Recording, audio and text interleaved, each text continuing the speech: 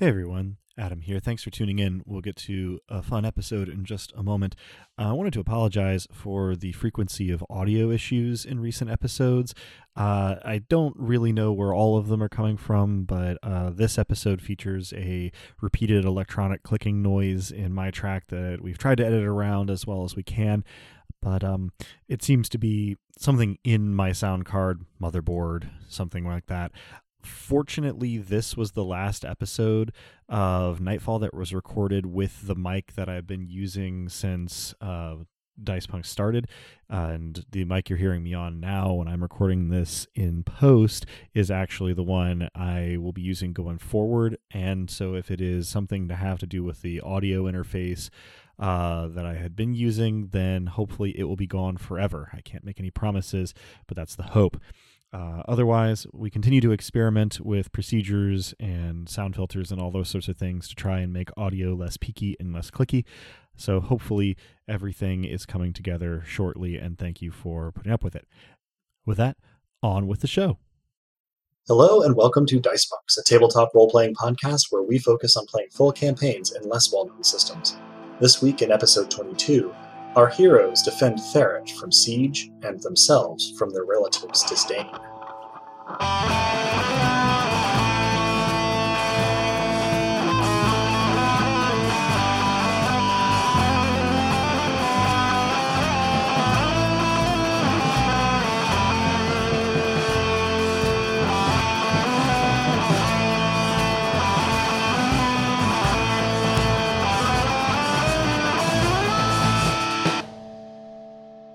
Hello and welcome.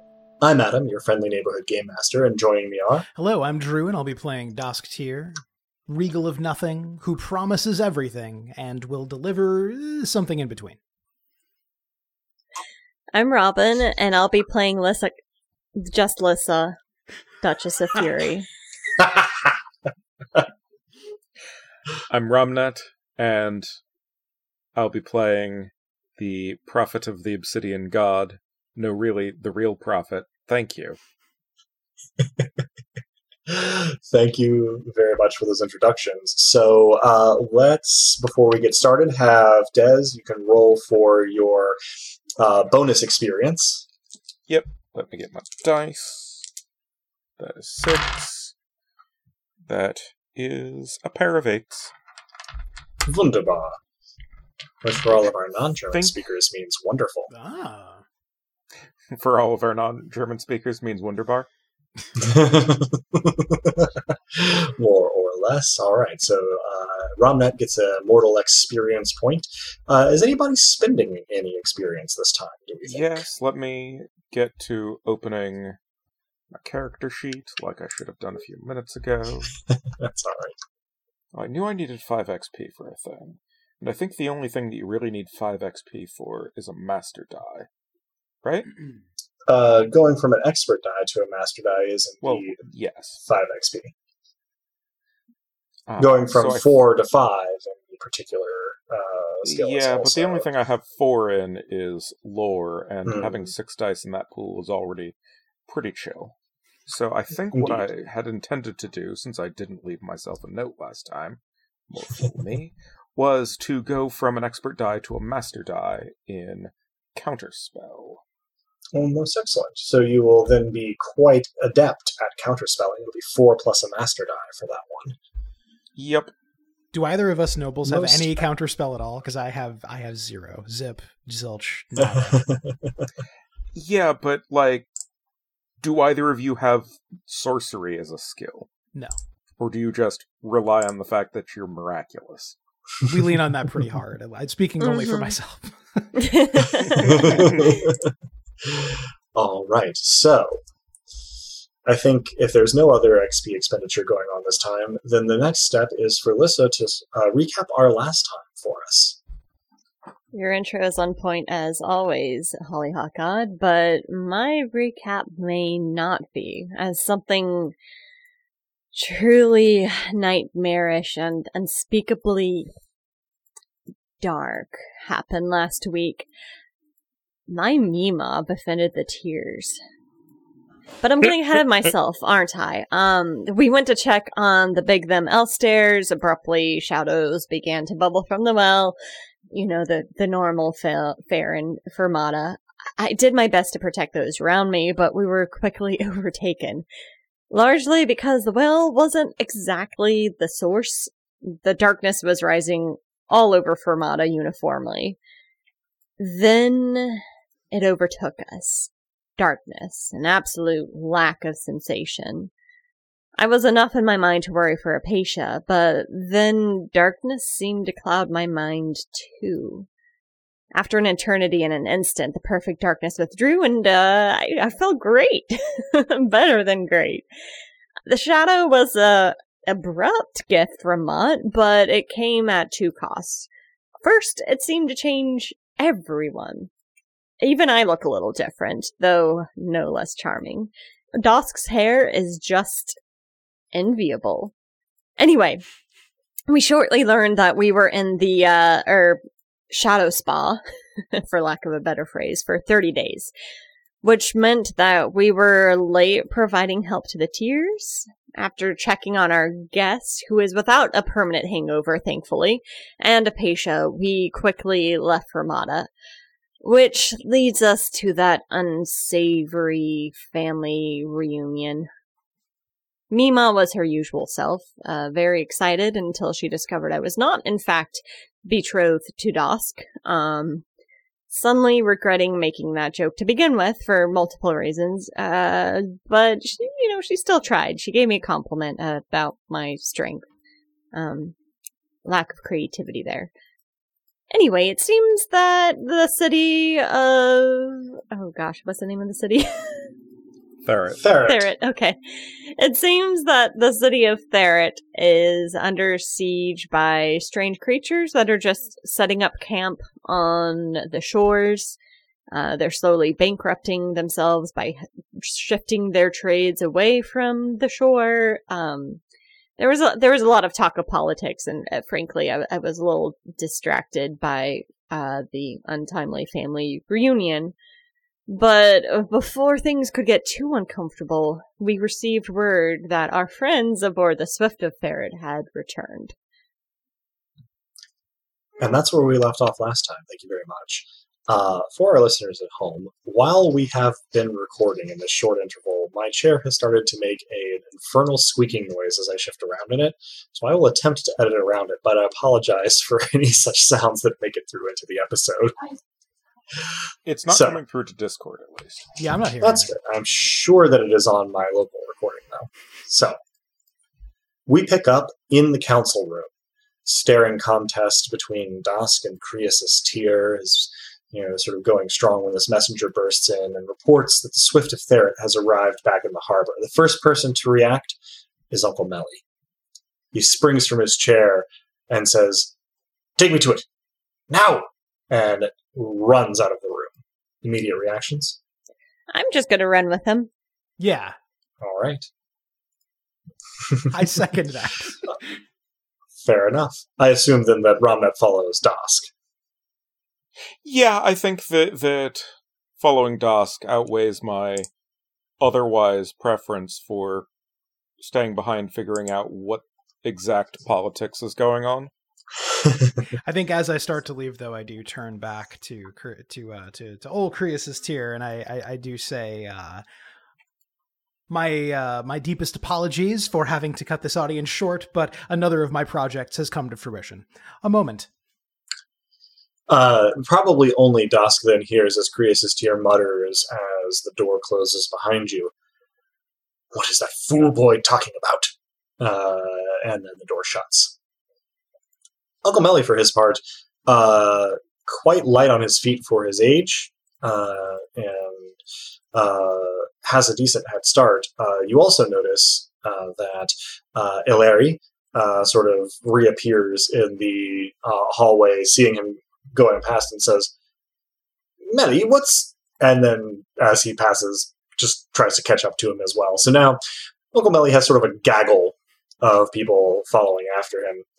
When he arrives... Are we all imagining the appropriate amount of yakety sax? Yes. Presumably. Clearly. It's a lot of very yakety saxes. Do I need to roll for that? I was not aware of imagining it. I thought Adam had it playing this whole time. Are you saying you can't hear it? I can't get the rights to yakety sax. What are you talking about? So, Uncle Melly turns out to be heading not to the front door, but to the stable and livery entrance to the estate, where he barges through the door, yelling for a coach to be... there is a word here. Prepared. Let's go with. There's a more technical word that I have failed to think of. Encoached? Is that it? Hitched, maybe? Yeah, sure. Anyway. I think that's mostly for wagons. You're probably right. Hitched isn't fancy enough for coaches. Yeah, I'd hitch my coach to that guess. Yeah. And in short order, a team of 4 strong horses is, fancily hitched to a very nice coach that first Melly, and then after a couple of breaths, Ilari, and then presumably after a couple of more breaths, the other 3 of you pile into. Can I ride with the driver? I don't see how he could stop you. I'm just going to do that and, strike up amicable conversation with him. Well, in that case, we should probably get a charm plus graces unless you're trying to flirt with or hit on him. I'm a little bit too distracted to be on my A game, so we'll go with charm plus graces. 5 dice. I had a brief moment where I could not tell if a 4 was a 4 or 7, but I have 2 4s. All right. So, solid. You make an acquaintance of the driver. It's, friendly little chat as you go. You find an interest of his, let's say, in local brewing, and you chat amicably as the carriage rolls on. Dask, I am assuming, and therefore probably also Ramnet, are in the carriage with Melly and Ilari. Oh, yes. Oh, yeah. And I make sure Ramnet enters before I do. Mm. As I'm sure he's well aware, though we haven't spoken on it, the little things matter a lot in this sort of situation. As you settle down, Melly and Ilari are conversing sort of tensely and quietly, but as the door closes and the carriage lurches into somewhat dangerously rapid motion, at least for the pedestrians in the path, Melly looks up at you, Dask, and says, "Well, nephew, what do you know about this?" Well, let me roll lie. Perfect. That's going to be 6 dice for You you. bet it is. Here I come... forget how good you are at lying.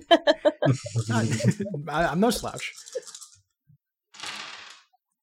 That is 2 8s. Excellent. All right. What are you saying? What I'm saying is, when we had to depart from Diamok, very suddenly we left the matter in the hands of supernatural forces. I steal a glance at Ramnet, and then I do not flare my fingers and make a spooky motion. Or at least I don't do it with my hands. I might do it with my eyes and my voice. But I... The whole party does it spiritually. Yes. And I mean, if you'd like, I can roll lie to back him up on this. If you without would like to. actually offering any specifics, just, that pair of 1s should become a pair of 7s now? Indeed it should. So, yeah, you successfully go along with the overall intent here. I do not elaborate further except to say, fate cast to a dark wind.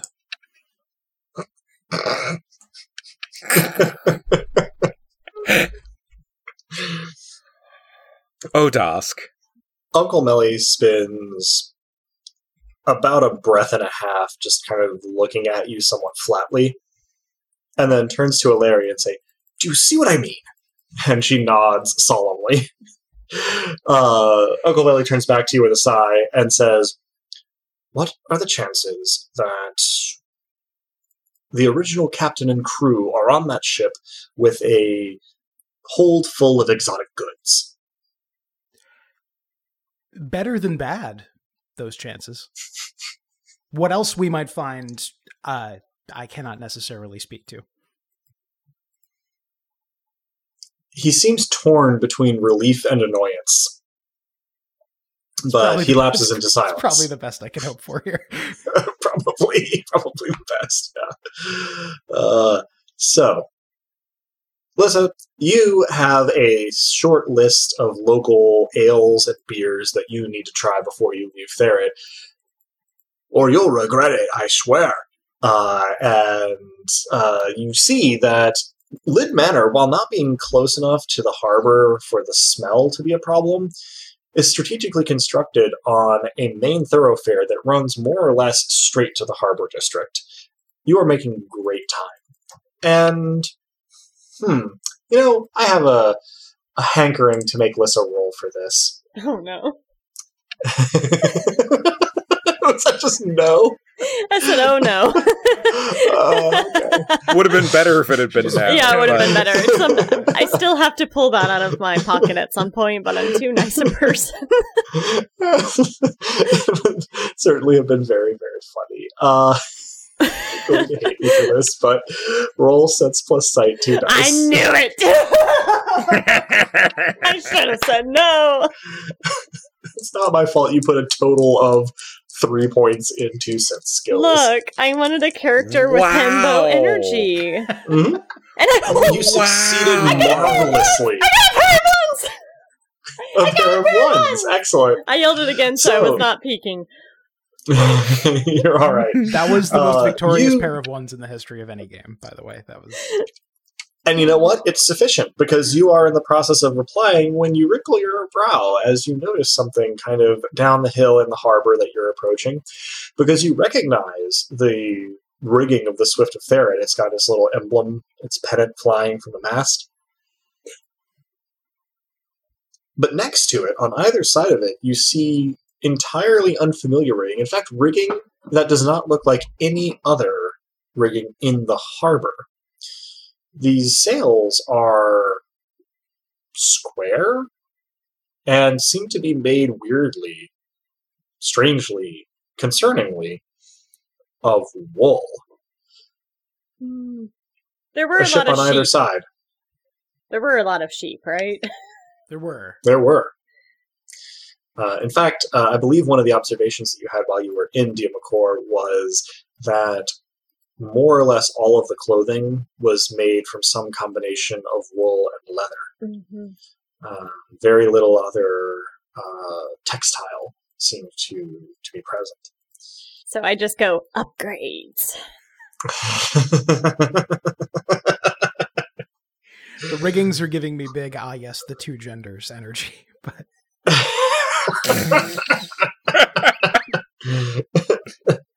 Sure enough, as the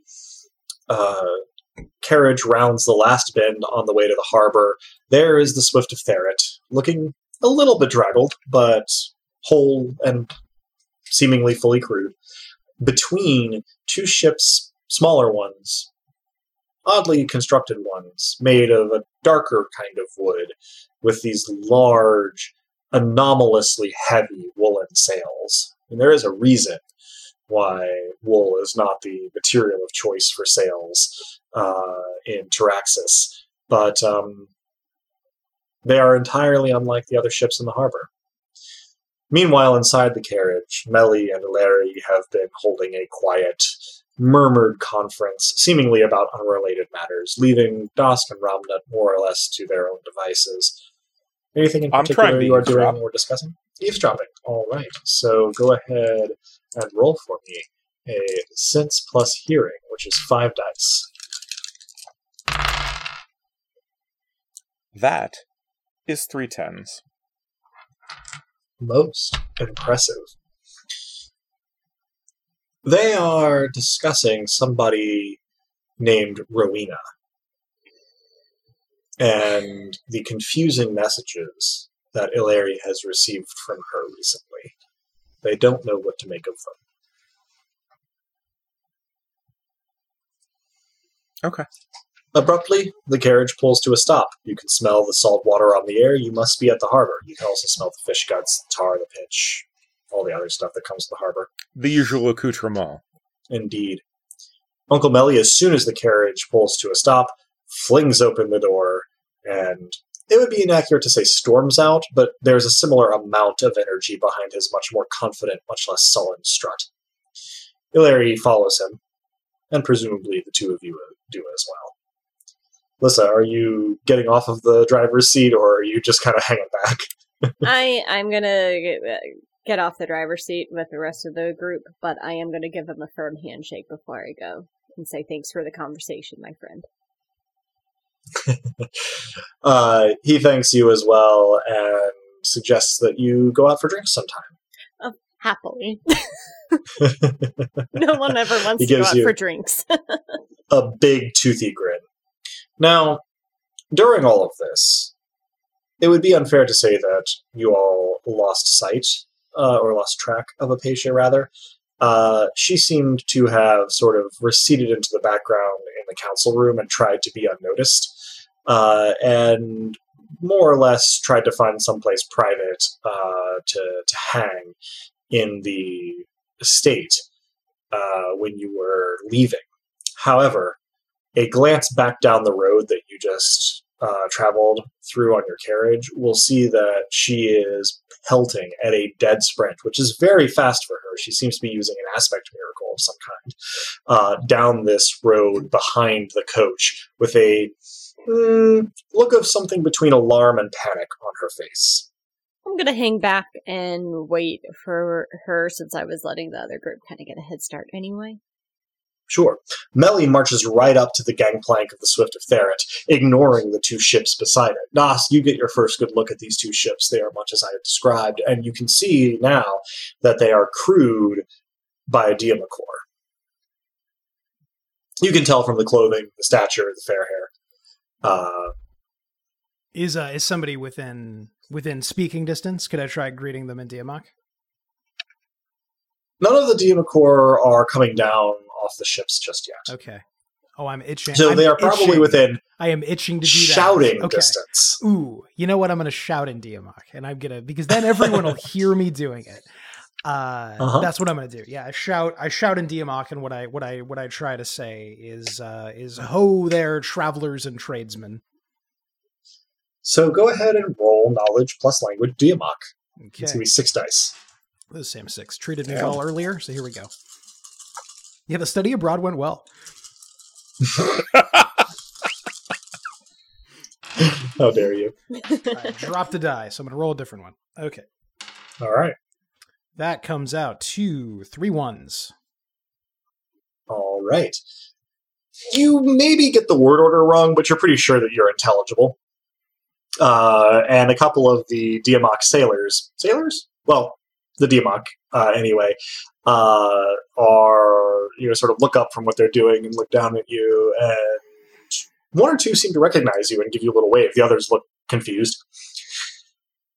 In the meantime, Captain has come down the gangplank, accompanied by her first mate and somebody that you are very surprised to see. It takes you a moment. You're like, at first you recognize, and then you place. Walking next to the captain is Imbi, the little girl from the encounter with the cat beast, whose mother was trying to fight it when she turned into a wolf beast. She looks... well, her bearing is different. And in fact, after a moment, you realize she's a nobilis. She has quite a bright spiritual aura around her, in fact. Just shy of Apatia's. Apatia, for her part, zooms up, skids to a stop, and more or less just stands still, staring wide-eyed Indy as they come down the gangplank. Uncle Melly is already at the base of the gangplank waiting for Captain to arrive at the bottom. Where are we moving in this very moment? I'm just gonna go hug all their arrivals. I may shout something like, "NB, welcome to the club," and then remember that she can't speak my language. But hope that my wide arm gesture and big toothy grin relays the excitement at seeing her and Captain again. Dosk? I'm still close to the party that's greeting. I think someone needs to go check on what Apatia is so concerned about, though I have my suspicions. But before I turn to her, I whisper to Uncle Melly I want to teach him a Diamok greeting, since he's about to be the tip of the spear, as it were, diplomatically speaking. Yeah, you teach him the word for something like "welcome to our place." Romnat, anything in particular? Since I have no idea what's going on, no. Fair enough. In response to Lyssa's greeting, Imbi gives you an extremely formal bow with a very small smile playing around her lips. For the listener, if you don't remember, Imbi is around 6 years old. A relatively small Diamok child. Captain gets a sour look on her face when she sees you, though, this seems like a relatively fond reaction from her compared to your interactions with her on the ship. And she says, "Oh, it's you. Well, thank you for your help returning to Taraxis." And Uncle Melly sort of gives her a small incline of the head, which is quite a big honor coming from, a sort of prime head of family to a ship's captain. And she gives a sweeping bow. Imbi, for her part, stands very impassive and still, and Uncle Melly turns to her and gives her the welcome that Dosk taught him. And Captain says, "Well, minimal thanks to these buffoons, we did make it back. As you can see, we had to help the locals construct their own ships," pointing to either ship on either side, "but they took to it like fish to water. Amazing engineers, as some of what we have on board I'm sure will show you." Uncle Melly almost melts in relief. I mean, to anybody but Dosk, his posture doesn't change at all. But Dosk, you can see just like tension flowing out of him in waves. This is the equivalent of anybody else doing like a dance for joy. Ilari, for her part, looks absolutely mystified, but is trying to keep a lid on it. Apatia is standing stone still, staring in what looks like open horror at Imbi. If this were an anime, I would be moving sideways without moving at all. The cell that is me would just be moving. And I would whisper. This is not an anime, so that's not literally what's happening, but that's the energy. And I say to Rom that these ships are from the far shores we reached, and that's probably not enough information, but I move on to see what's going on with Apatia. And I ask her when I'm close enough, and if this takes another turn, then make me wait. But I ask, is this your new sister? She nods, and she says, "It is. She's wonderful, but this is monstrous." And she starts to cry relatively quietly. Uncle Melly is talking to Captain about what they have in their hold, and his demeanor is brightening by leaps and bounds as they speak. In the meantime, the Diamacor on the other two ships have started to put the gangplanks down, and sort of their sailors are mostly still staying on the ships, but their captains seem to be coming down to sort of like wait in the periphery to maybe speak to someone. And Dosk, you're probably the only one that can notice this, but to your relatively trained eye, These ships are laden with cargo. They're sitting low enough in the water for their size that they are probably full holds.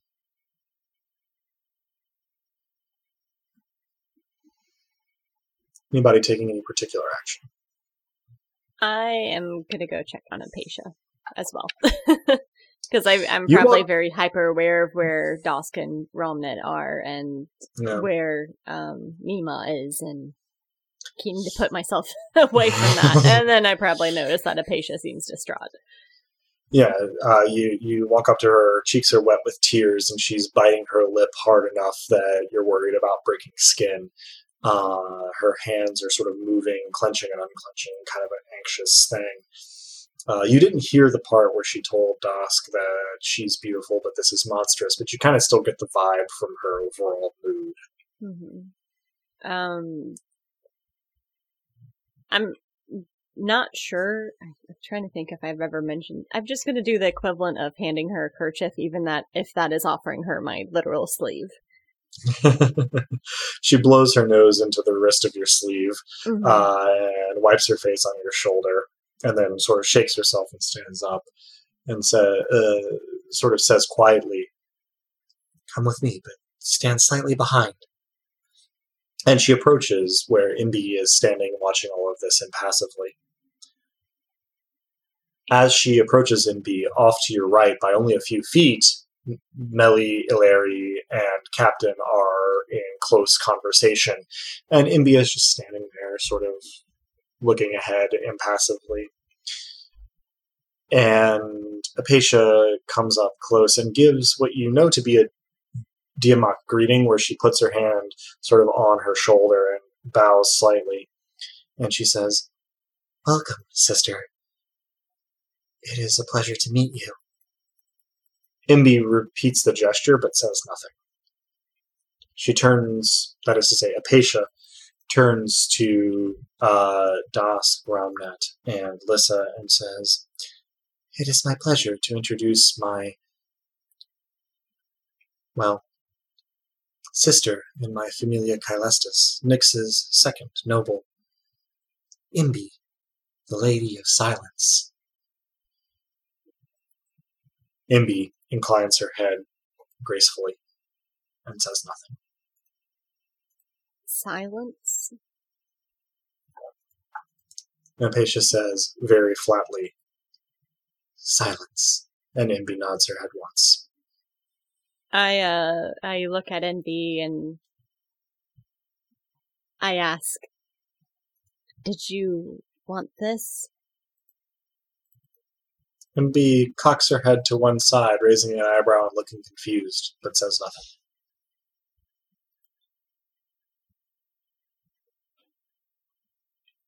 "Are you happy?" Imbi cocks her head to the other side, shrugs, says nothing. What was that, Ramna? Can I roll knowledge and lore to improvise or call to mind some manner of hand sign that might allow for conversation? You may, although I will warn you that even a glorious success will only begin a fairly long process. I mean, sure. We've done this before. Indeed. 6 dice. Yep. So how is 4 sevens? Quite good, in fact. What are you attempting to what, if anything, are you attempting to sort of communicate initially? I am attempting to establish that one can communicate through hand sign in silence. And essentially asking if this is agreeable or acceptable. Dosk, Lissa, you see Romnet sort of make a series of semi-pantomime, semi-symbolic gestures in Imbi's direction, and you feel, standing this close, a sort of release of miraculous energy from Imbi. as she watches closely what Ramnet is doing, and then returns a relatively elaborate set of signals that the two of you find somewhat inscrutable. But Ramnet, you interpret them as sort of an affirmative, with maybe even a sense of relief or gratitude as a grace note to the reply. And currently, at this point, your attention is mostly on Imbi. Imbi's attention is mostly on you. Others seem to have faded a little bit from her awareness. Less from Ramnet's awareness, but certainly it takes a lot of your focus to undertake this project. The only person who seems put out by this development is Apatia.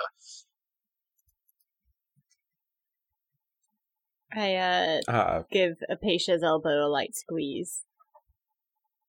Because I also find this development very upsetting. I just repeat monstrous. Possibly only Apatia can hear me. And, well, really, we're all pretty huddled, so... but only the group can hear me. At this point, you hear the captain give a sharp whistle with a hand signal to her crew, and a harbor crane, lumber run by rope pulleys, swings out over the Swift of Ferret, and the unloading process begins. A small cheer goes up from the crew, and the captain stalks over to your group. Then again, she stalks pretty much everywhere she goes. At the same time, the two other ships from Diamacor start to unload manually, carrying crates down the gangplank in teams of 2 or 4.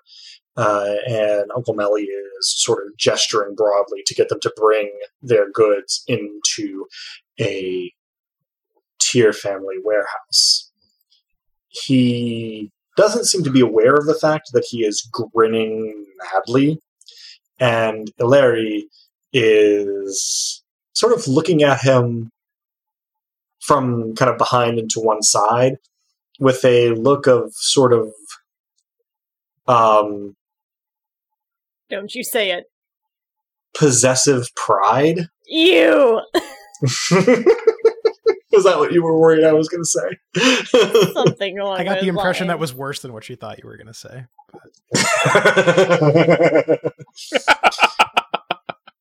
Why, Drew, you flatter me. I know it will win me no mercy, so don't worry there. I step away from the group and I do not interrupt Uncle Melly's reverie, but I do say a dark wind and a bright result. This is directed at Uncle Melly? The idea would be that only he can hear it. Yeah, that's if it were again. I don't know why I'm a cartoon in my own head this day, but it's as though my face is pressed against the back of his head, right? Like only he. This is for him. Well then, okay, Jafar. Sir, flatter me. Without turning towards you or breaking his sort of stream of enthusiastic hand signals, he says, "Well, nephew, in spite of everything, you seem to have outdone yourself. The captain's of a gruff sort, and she certainly would have appreciated your support staying in Diamacor to help her out, but she was able to navigate the waters you left her in, her words, fairly successfully, so I think we can chalk this up as a win for you, if not an unqualified one. And, well, it pains me to say it, but..." He sort of takes a deep breath and squares his shoulders, even still facing away from you and continuing his hand gestures, and says, "This may be the start of you redeeming yourself in the family's eyes. This haul will certainly help us to continue supplying the city. Though, of course, the shorter you can make the siege, the better. We are not very liquid, but we have several warehouses full of trade goods that, well, weren't easy to barter, and so have not gone out in the recent month or so. But now that we're cash poor, we are flush with goods. We can trade for the goods that the Diamakor are bringing in. He stumbles over the unfamiliar word. And we can also hopefully make a profit, a tidy one, selling the goods we traded to them to Caliban and Kaunis and parts further abroad. Maybe even the Sunless Lands, if we're lucky enough. Indeed. Well done. I match him poker face for poker face, so probably only he would see that at the idea that this is the beginning of my making good with the family, the look on my face, albeit subtly, is the exact look you get on your face when you drink something delicious and then realize you're a bit too drunk.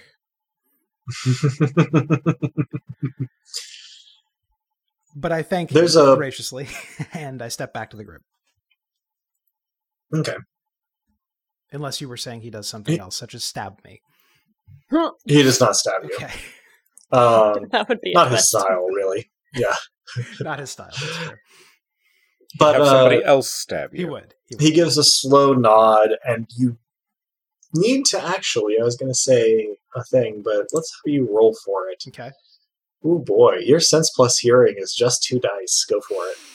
You dirty you. All right, here we go. You can do it. I believe in you. You're the one who didn't put any skills in sense. Am I too distracted to hear this?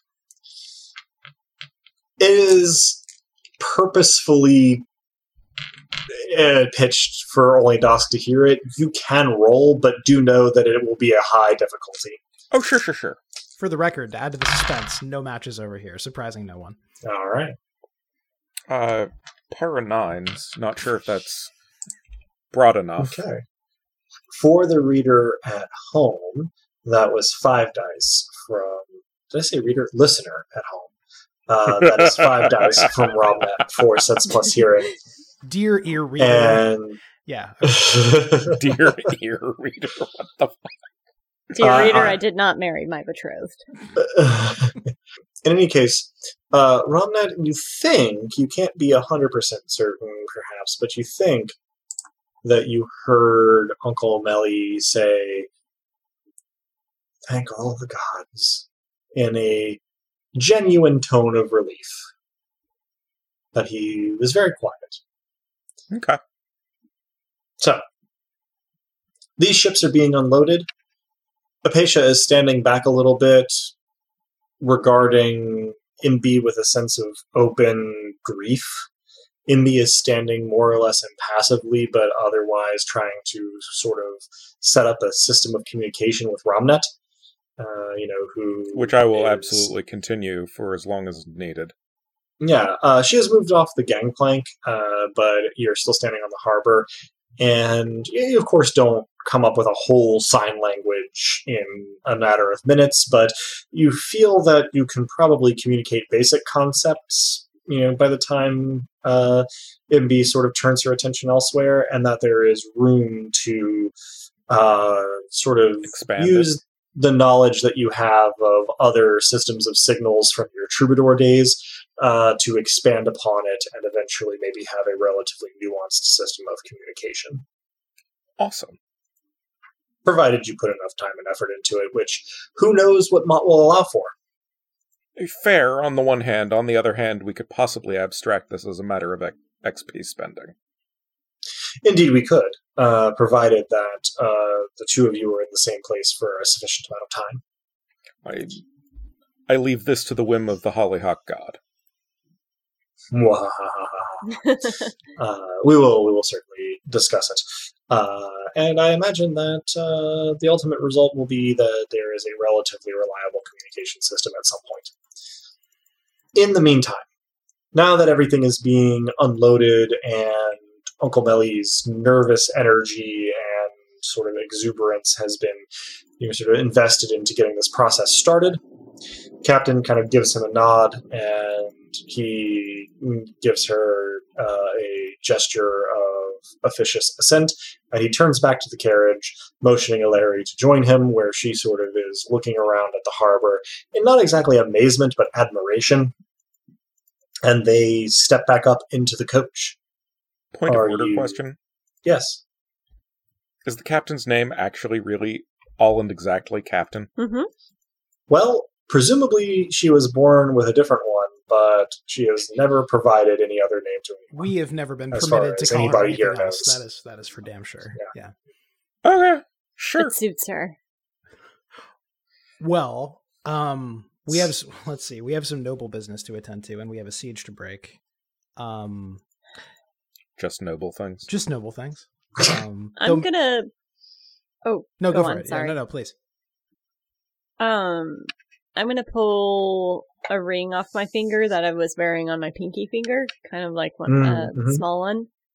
And I'm gonna give Apatia a glance to kind of hope she picks up on my intent, because she told me to stand behind her. And hold it out to NB and say, I hope that we can be friends. You don't have to talk for us to be friends. MB looks curiously at the ring that you hold out. I'm assuming this is the one that you received from the young craftswoman in Tiamakor. Sure, I like the idea of that. It was the one that you had on your pinky because it wasn't big enough to, I fit forgot about anywhere that. Yeah. else. Yeah. And she sort of looks at it curiously, and then her expression does something seemingly kind of complicated and obscure, and she reaches out and takes it, looking at it sort of wonderingly, and puts it on her thumb, which is about the size differential between your pinky and hers, is that she has to sort of put it on a much larger digit. And she gives you a pretty solemn, pretty deep bow. And you almost miss it, but just the barest ghost of a smile. Oh, you don't have to bow, I reassure her. Friends don't bow to each other, they lift each other up. She cocks her head again, and in a way that you can only interpret as slightly sarcastic, gives you another but much slighter bow.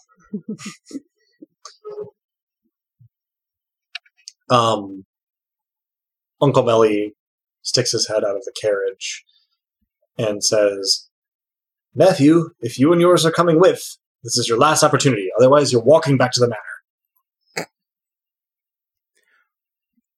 As a point of geography, and something Dosk would know, but that I don't, are we closer to the next problem we have to solve, or farther than we would be, given that we went from the manor to the harbor?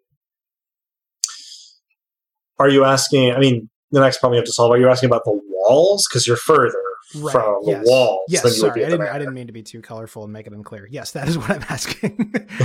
Okay. The manor is not on the most direct line to the walls, but the manor is closer to the walls than the harbor is. Okay. Is NB joining us? She does not seem to be headed toward the carriage, no. She seems to be kind of standing near the harbor and just observing proceedings. I'll ask her if she's ever ridden on the driver's seat of a carriage before, and if not, it's tons of fun. She sort of slowly cocks her head, and then returning it to upright, she shakes her head slowly and makes a obscure gesture towards Ulissa that, Ramnet, if you're watching, you sort of interpret as maybe later, and she turns to watch the unloading of the ships. I will pass that along and sign back to her that we can continue our work when it is convenient for her, to the degree that I can convey that. You think you get across the idea of later. Sure. And her relatively impassive gaze, which again, kind of creepy on a 6-year-old, is about as much assent as you can hope to get. So you all load up in/on the carriage and head back to Lid Manor. So once everybody is situated in the carriage/on the carriage in this case, you have the opportunity to, make any particular kind of conversation that you want to, or do any particular thing that you want to on the way back. Apatia, for her part, joins Lissa in the driver's seat, but more or less stares straight ahead, disconcerting the driver somewhat on the way back to Lid Manor. Anything in particular you want to say or do on the way? If not, you will arrive in relatively short order after a not stony silence inside the carriage, but certainly a noticeable silence inside the carriage back at Lid Manor. Disembarking. I don't know if you disembark from a carriage. In any case, getting out of the carriage, you are deposited back inside of the sort of one of the main corridors of Lid Manor, and Uncle Melly looks at Dosk and says, "Well, nephew, now might be a good time for you to inspect the walls. I doubt that your grandfather is particularly in the mood for conversation, but I will go check on what else might be going on in the council room and try to let you know. I do hope that whatever divine association you have can be helpful here, because we're at something of a loss. Family's men-at-arms are fairly well trained, but they don't get a lot of practice in a real fight. And in any case, they'd be outnumbered 10 or 20 to 1 if they ventured outside the walls. So, please, it will do wonders for the city and for you, if you can help us." Divine intervention it is, then. If you'll permit me a minor retcon, I pass him a note which I scribbled in the carriage in the midst of the stony silence, and I will roll to determine the quality of the note, but it's a note for Grandfather Croesus. Okay, before we try to roll anything, what are you attempting to put in the note? Since I won't get to fully present my great victory to him, I am presenting in my own way, in verse, I should add, which is what I'll be rolling for, what he should expect in terms of the Diamok ships. All right. Well, your command plus perform verse is 5 plus a master die. Okay. Here goes something. Oop. I am dropping dice tonight. There's a pickup die. That is, with the master die, that's 3 9s. 3 9s. Very well. So, given that you are not speaking this poem, I will not require you to extemporize any part of it, but describe for me the broad nature of this poem. Have you written a sonnet, an epic? Have you written a limerick? Have you written a sestina? Have you written some non-form type of poetry? And what does it contain? I'm going to be real with you, Hollyhock God. We had a little stop there that the listener may not be aware of, and I went ahead and actually wrote it, and it is a cow poem. Yes! I didn't know that I was going to roll that well. So here it is, and we'll maybe it's better than what I wrote because of the way I rolled, but what it says is... Sure. These woolen sails from past the moon, that came hence thanks to this buffoon, from Diamok did they depart to Therit's shore. See all they've brought. Beautiful. I love all my players equally, but when poetry comes up, I love having Drew as a player in my game. It's got the meter of a cow poem. There are no cows in it, but, hey. I mean, Breadlook is one of my favorite forms of poetry. Same. So, yeah, let's say that the version that you send to Croesus is, in fact, sort of like what that poem that you just recited would be after a few revisions. You were inspired. And you send it on with Uncle Melly, who gives you a concerned look, but says nothing, and takes the slip of paper and agrees to hand it to Croesus, and urges you to visit the walls. Hypatia makes herself ready to follow you wherever you go. The carriage driver sets about unharnessing the horses and getting them stable ready. I guess we're going to head to the walls then. Alright, so you take toward the walls on foot, presumably Dosk in the lead. The boulevard that you took up from the docks to Lud Manor continues on through the sort of merchant families district, and then you lead them off onto a smaller road that heads toward the walls, and a smaller road that heads away from the gatehouse, and simply to one of the broad sets of steps that leads up to the top of the walls. Now, I've described the walls of Theron in the past as being more for show than for defense. It becomes pretty clear as you ascend them what this means. They are relatively tall, but relatively thin. They are made of a relatively plentiful local stone that can be quarried, but different families paid for different sections of the wall and designed the gatehouses, towers, stairs, crenellations, and walks differently. Some are rather more decorative than functional. Others are a little more functional, but still have things like, in the case of the stairway that you are walking up, a broad marble staircase up to the top of the wall. They at least had the good sense to make it parallel to the direction of the wall and not perpendicular to it, but it is not really meant for a stern defense of the city, so much as an expensive civic project that demarcates the city proper from its outskirts. Those outskirts are currently, being trampled into the mud. The besieging army does not come all the way up to the foot of the walls. It stays out of arrow shot. But now that you have ascended the walls, you have a much better view of the army outside. It is probably getting on to late afternoon by this time, as you did not arrive first thing in the morning. But there's still plenty of light to see.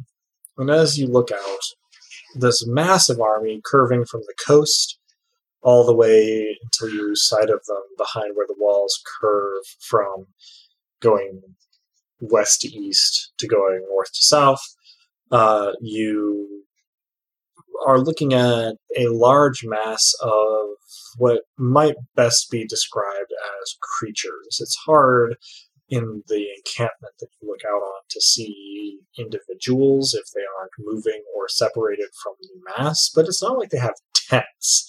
It's not like they have carts or horses. Barely any campfires. Instead, you just see teeming masses of bodies, ranging from, let's say, the size of a large dog to the size of 3 men sitting on each other's shoulders. There are also some decidedly non-bipedal arrangements. Some quadrupeds, some, what would you call them, septipeds? Sextipeds? 6 legs. Hexapeds. Yeah. I thought you were going to say sextipeds, which might be something else. I don't know. Rar. There are some creatures that are tall and gangly enough that you think that the distance may be playing havoc with your sense of scale. But it's clear that not everything here is a familiar animal, much less a human. Interspersed throughout this large ringing encampment are large pavilions that seem to be made of woven together leaves. Those pavilions made of leaves are quite large compared to the various figures that you can see moving about, and it is unclear what they are for, other than perhaps concealing what goes on inside from the sight of defenders of the walls. What is clear is that if each of the creatures of any size that you can see moving around in the camp is a fighter of some kind, and if this density of figures continues all the way around the city, from the coast in the north all the way around to the coast south of the city, that you are easily looking at 100,000 battle-ready creatures, which is half to a third of the population of Ferret. Maybe even more. Do they look different through the sight? And is there an Octoritas in evidence? Excellent question. When you look at the camp through the sight, most of these creatures do not have an Octoritas. They don't look any different through the sight than they do to mortal eyes. However, every so often in the lines surrounding the city, you can see an Octoritas. Some of them are dimmer, some are brighter. None get quite as bright as Acacia. But every pavilion has an Octoritas visible inside it. The strongest Octoritases are in the pavilions. How many pavilions were there again? From where you're standing, you can probably see 15 or 20. If they are kept up with that frequency all the way around the city, Dosk, you would know that that probably means there are about 100. I convey this information and make clear which parts of it are merely educated guesses. I don't think they'd be willing to get drinks either. The number of drinks required might test even you.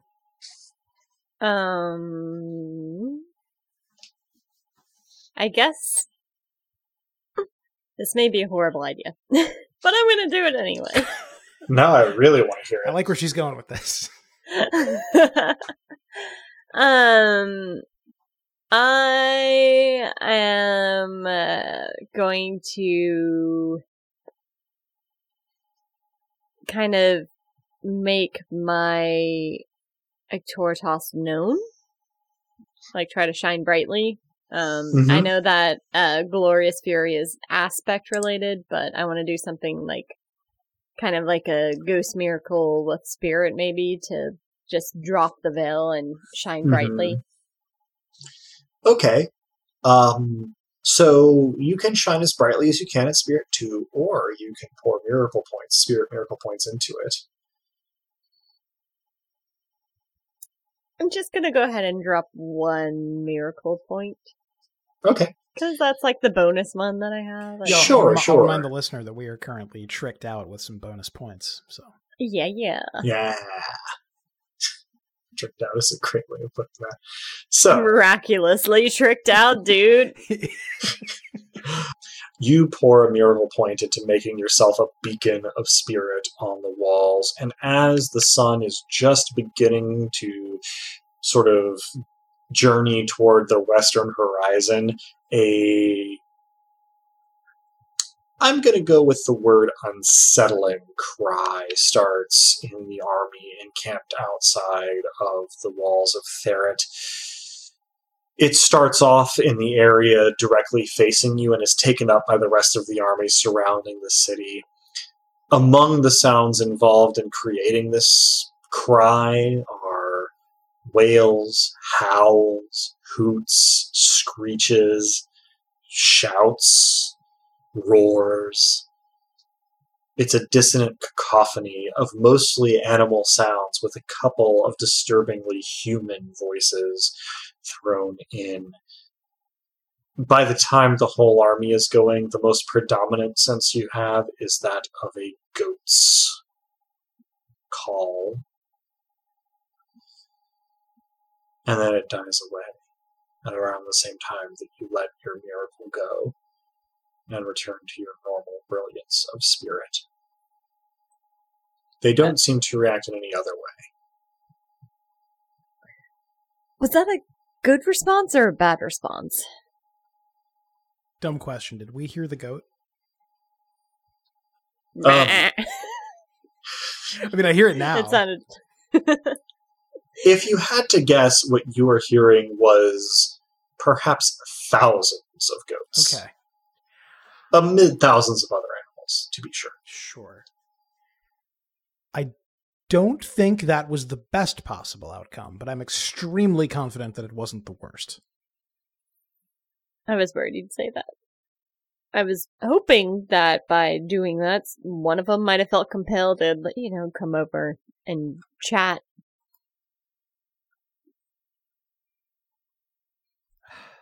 I'm just not sure we can détente with goats and other beasts of the field, which, to be clear, is not what we're dealing with, I'm sure. But what are we then dealing with?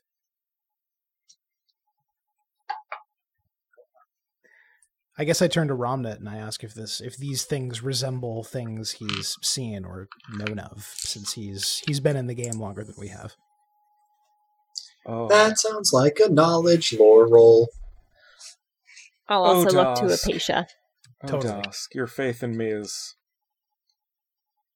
generous. I don't know if that was out loud or not, but I think the message came through either way.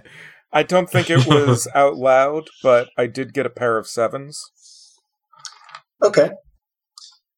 Romnet, thanks to your traveling, sort of performing upbringing, you know an awful lot of fantastical stories, and you can't be sure of anything, but for whatever reason, looking at this army, hearing those sounds, they make you think of some of the more fantastical stories of Taraxan adventurers of old heading into the Shadowed Lands and encountering monsters that were part human, part animal.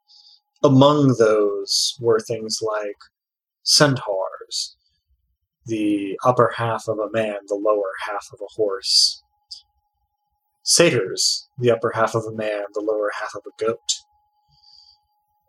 And other more upsetting sort of combinations like manticores, gorgons, as well as animal combinations like griffins and hippogriffs. The stories you see tend to have a single adventurer facing any number of strange combinations of beast and beast, or beast and man, or beast and beast and beast, or beast and man and beast. And you get a strong vibe from this cacophony of that chimeric tradition. So what of man and beast and beast and man and beast and man? Do you summarize for the group there, Romnet? Or I summarize at least to the point of, so chimeras and the Shadowlands, and good luck to all of us.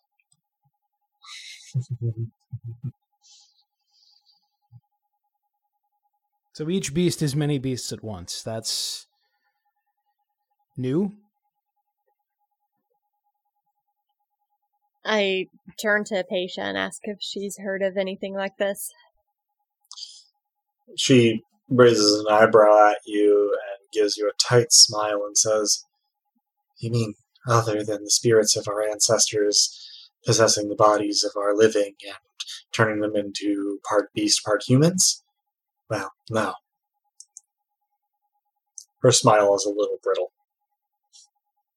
Yeah. I just look awkward for a moment. That seems kind of called for. Yeah. Her look softens a little bit, but she says nothing else.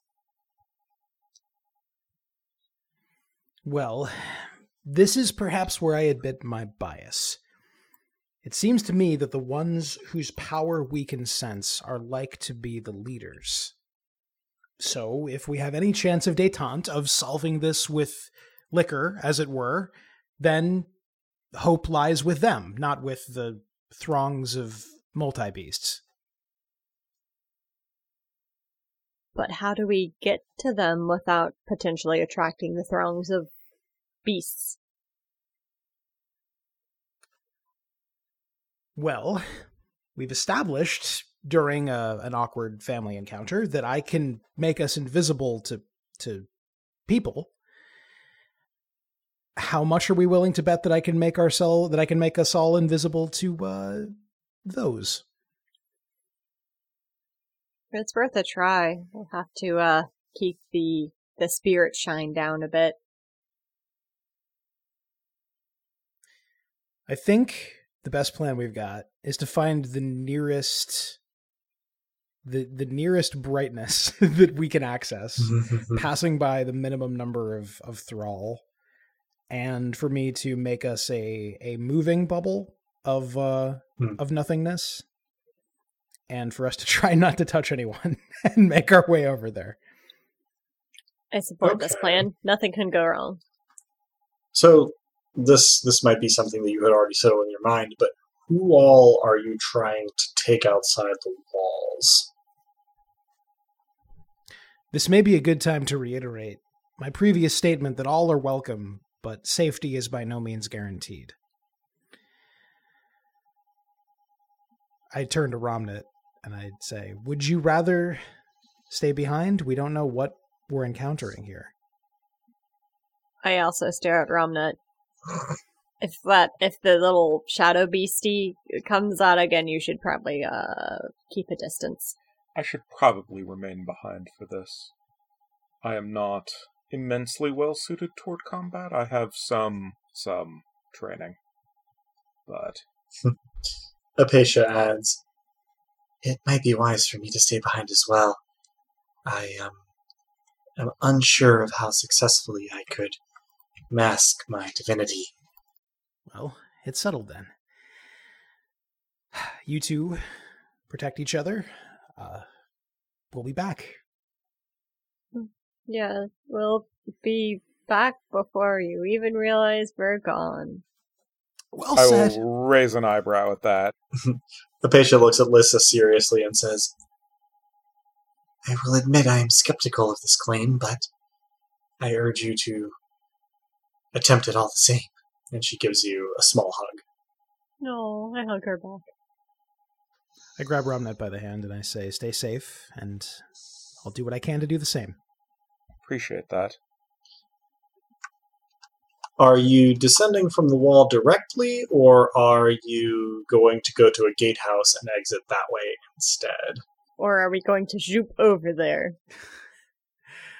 Can we zoop invisibly? That sounds like me doing a lot of things at once, and I imagine it would cost miracle points. Invisible zooping.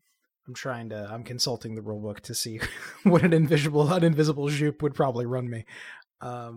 Established that they're both, so the zooping is something I can do in Fermata without cost, but it doesn't necessarily follow that I can do that elsewhere without cost.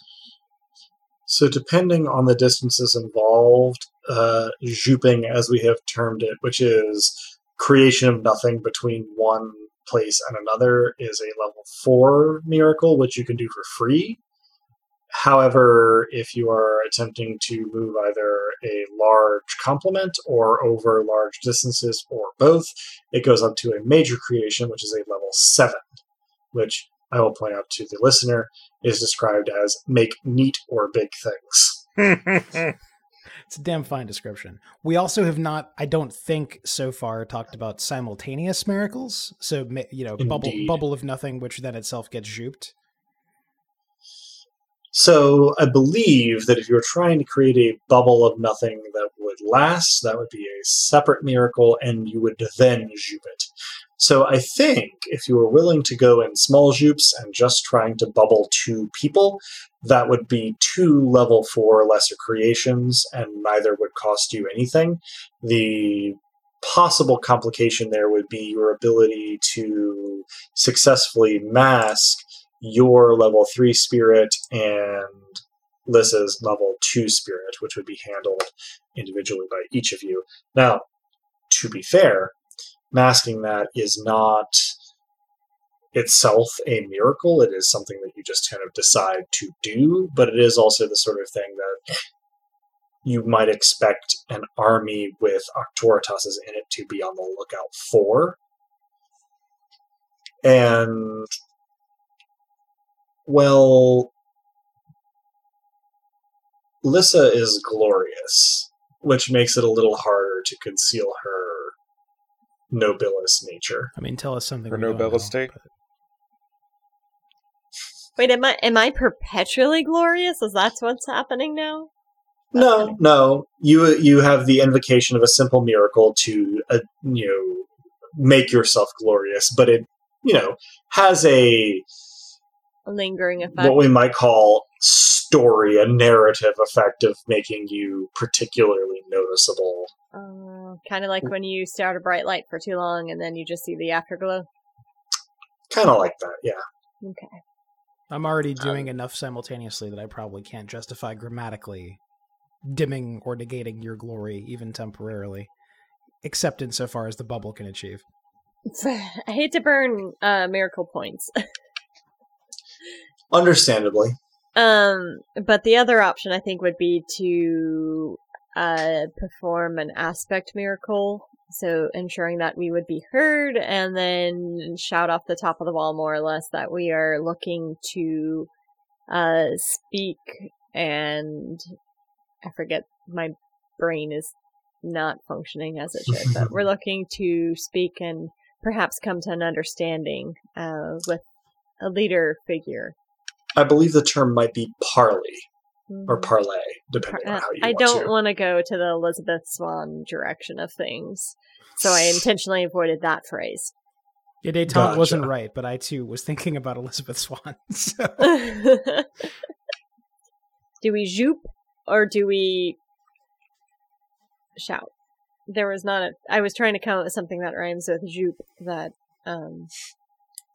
means project loudly. Do we zoop or do we shoop-a-doop? Shoop de whoop. Yeah. Do we zoop or do we whoop? If we shoop, there will be trouble, but if we whoop, it will be double. There will be double, yeah. I hate it here.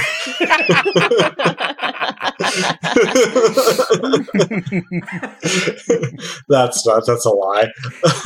I'm having a blast. Well, the danger in the shouting plan is we might gain the attention of things that definitely don't want to parlay. I say things, which is judgy, but until proven otherwise. I feel like we're judging these chimera, like, just because they happen to be multiple recognizable species doesn't mean that they're not willing to chat with us. It's true. We too contain multitudes. Well, I guess, yeah, so the question is stealth or non-stealth? That is the question. Whether 'tis nobler in mind. Or to suffer the slings and arrows of outrageous chimera. Yeah, I don't know. Oh, to take arms against the nobilis of sea and beasts and in them. Yeah, we met her. Yeah. Even when I'm in the episode, I'm a peanut gallery. I feel like you're right that stealth might be misconstrued, but I also feel like you tried sending out a friendly message, and the answer was that's true. Was a squall. It was unsuccessful. Yeah. So stealth is going to be the answer this time. We got to get to someone we can talk to. And then be prepared to zoop out. Smoke bomb. Pocket sand. Why did my mind go to Rigan Arataka from Mob Psycho just flinging salt at everything? You're not wrong. You're not wrong at all. That's not what I was picturing, but it is what I think we meant. Okay, so I think we're going to try a stealth zoop. Do we have a solution for your glory? And how to hide your light under a bushel? I think mechanically, as long as Liz is not doing anything else, she can, as you said, hide her light under a bushel. Okay. Yes. As long as that's all she's doing. And I put my glory under wraps for now. I will be that bushel. Oh. This is like a bad Christian rock radio song. I'll be your bushel. Thanks, I hate it. Yeah, I'm sorry. I'm doing everyone injury tonight. I don't mean to. You're my friend, a bushel and a peck. It is ultimately more or less okay. I mean, consider it revenge, at least on Adam, for, as the poet once said. That's true. Yeah, I owe you many licks for those. That's true. Yeah. Let me assure you that is a losing battle. So, Lissa hides her Octoritas as best she can. Dusk, you create a bubble of sort of audio-visual nothing around you and Lissa, and then you create nothing between you and a point on the ground outside the walls. You move to it. You create another nothing between you and a point just shy of the encroaching army, and you move to it. And then you sort of scan around, and you see a relatively bright Octoritas from a nearby pavilion, the closest one to the walls. You create a nothing between you and it, and you move to it. You find yourself inside one of these pavilions. And it takes you a moment to take in what you are seeing. Inside of this pavilion, the pavilion covers an area probably roughly the size of Lid Manor and its grounds. And there are a number of creatures, people moving around. You see goat-legged men. You see horse-bodied men. You see, well, goat-legged and horse-bodied women. But you also see some that have primate features, some that have snake features, one that has scorpion features. None of these have an Octoritas. You do see a mostly nude man that has a small Octoritas, and in front of him is the probably body of some kind of being. Maybe it's under construction as he is moving things around invisibly on the other side of it. But the body itself is the size of a small house. It has an undetermined number of legs and arms and seems very roughly kludged together. It seems as yet inanimate. The strongest Octoritas in the tent is coming from it. So far, nothing seems to have paid you much notice.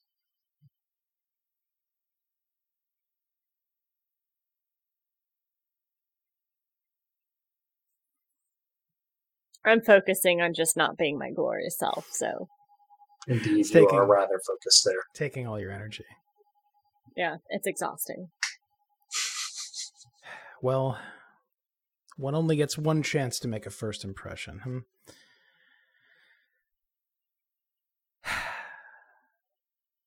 So things are relatively bustling in here. There are. It's not. We're not alone with the leader or leaders, as it were. Indeed. All told, there are probably 24 bodies in here, including the large one that seems under construction.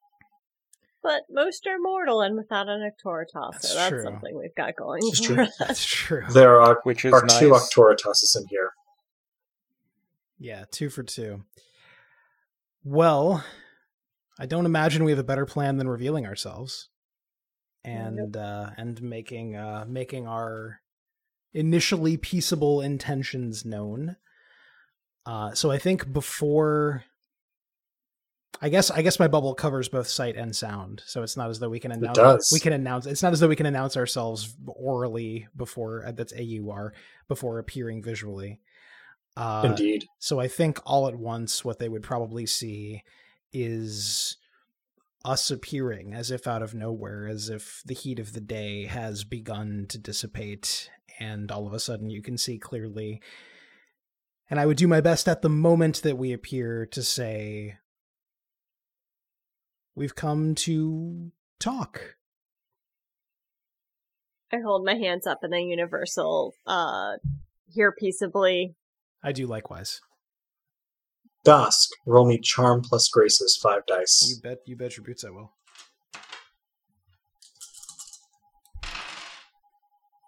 That is 2 6s.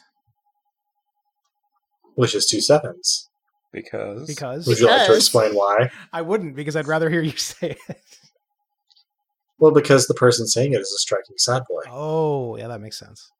Yes. Every head-like appendage whips around in your direction inside of this pavilion, except, of course, the one on the as-yet inert body under construction.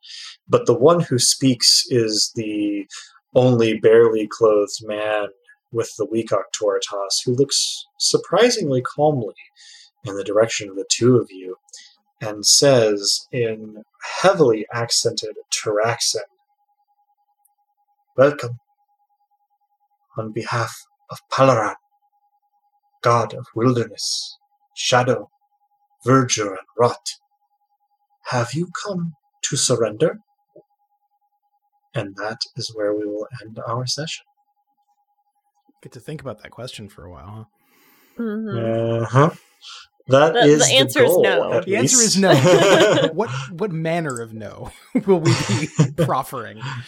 That concludes this episode, this session of Dice Punks. Thanks for joining us. I hope our players and listeners enjoyed it as much as I did, and that you'll join us again next time. If you're hearing us now, then you probably know where to listen to this, but we can be found almost any place one can listen to podcasts, as well as on the wider web at dicepunks.com, and on Twitter as @dicepunks. With that, I think we're ready to say farewell. Say goodbye to the kind folks at home, players. Thanks for listening. First impression's a good thing, but scrambling afterwards, the chaos that ensues, underrated. Thanks for listening, everyone, and remember, don't judge a chimera by their beastly appendages. Thanks, everyone, for listening, and do remember that it's not always the only choice to go directly into battle. You can stay behind and politic instead. Indeed. Meet the in-laws. And as the poet once said, in times like these, I feel an animal deep inside, heel to haunch on bended knees.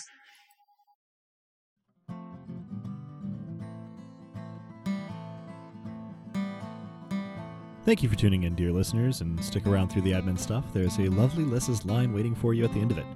The songs in this episode, theme of the Dice Punks and its acoustic version, were written and recorded by the Regal of Nothing himself, Drew. Cover art is by Joanne, who has appeared on the podcast now and again. Check out her work around the internet, where she goes by Anything Sews Embroidery. Site design and graphics for dicepunks.com are by Robin, the player behind Lissa, the irrepressible Duchess of Fury. Rain and the one roll engine it runs on were created by Greg Stolze, whose work can be found in a lot of cool places, but you should probably start at gregstolze.com. Nobilis was created by Jenna Caterin Moran and can be found alongside much of her other really intriguing work, tabletop role-playing and otherwise, at a farandsunlessland.wordpress.com. Links to both of those systems and authors can be found on the Punk Grimoire section of our website, dicepunks.com. Thanks so much for listening. If you liked what you heard, that's reward enough on its own, but if you're so inclined, you can help us out by rating and reviewing us wherever you listen to us, telling your friends who you think would like us to give us a listen, and even by heading over to our Patreon at patreon.com/dicepunks. We have fun rewards available for backers, including a patron-only Discord and access to the Dice Peaks after show for episodes 1 and following. Regardless, we hope you'll tune in again, and until then, remember, subtlety is for cowards.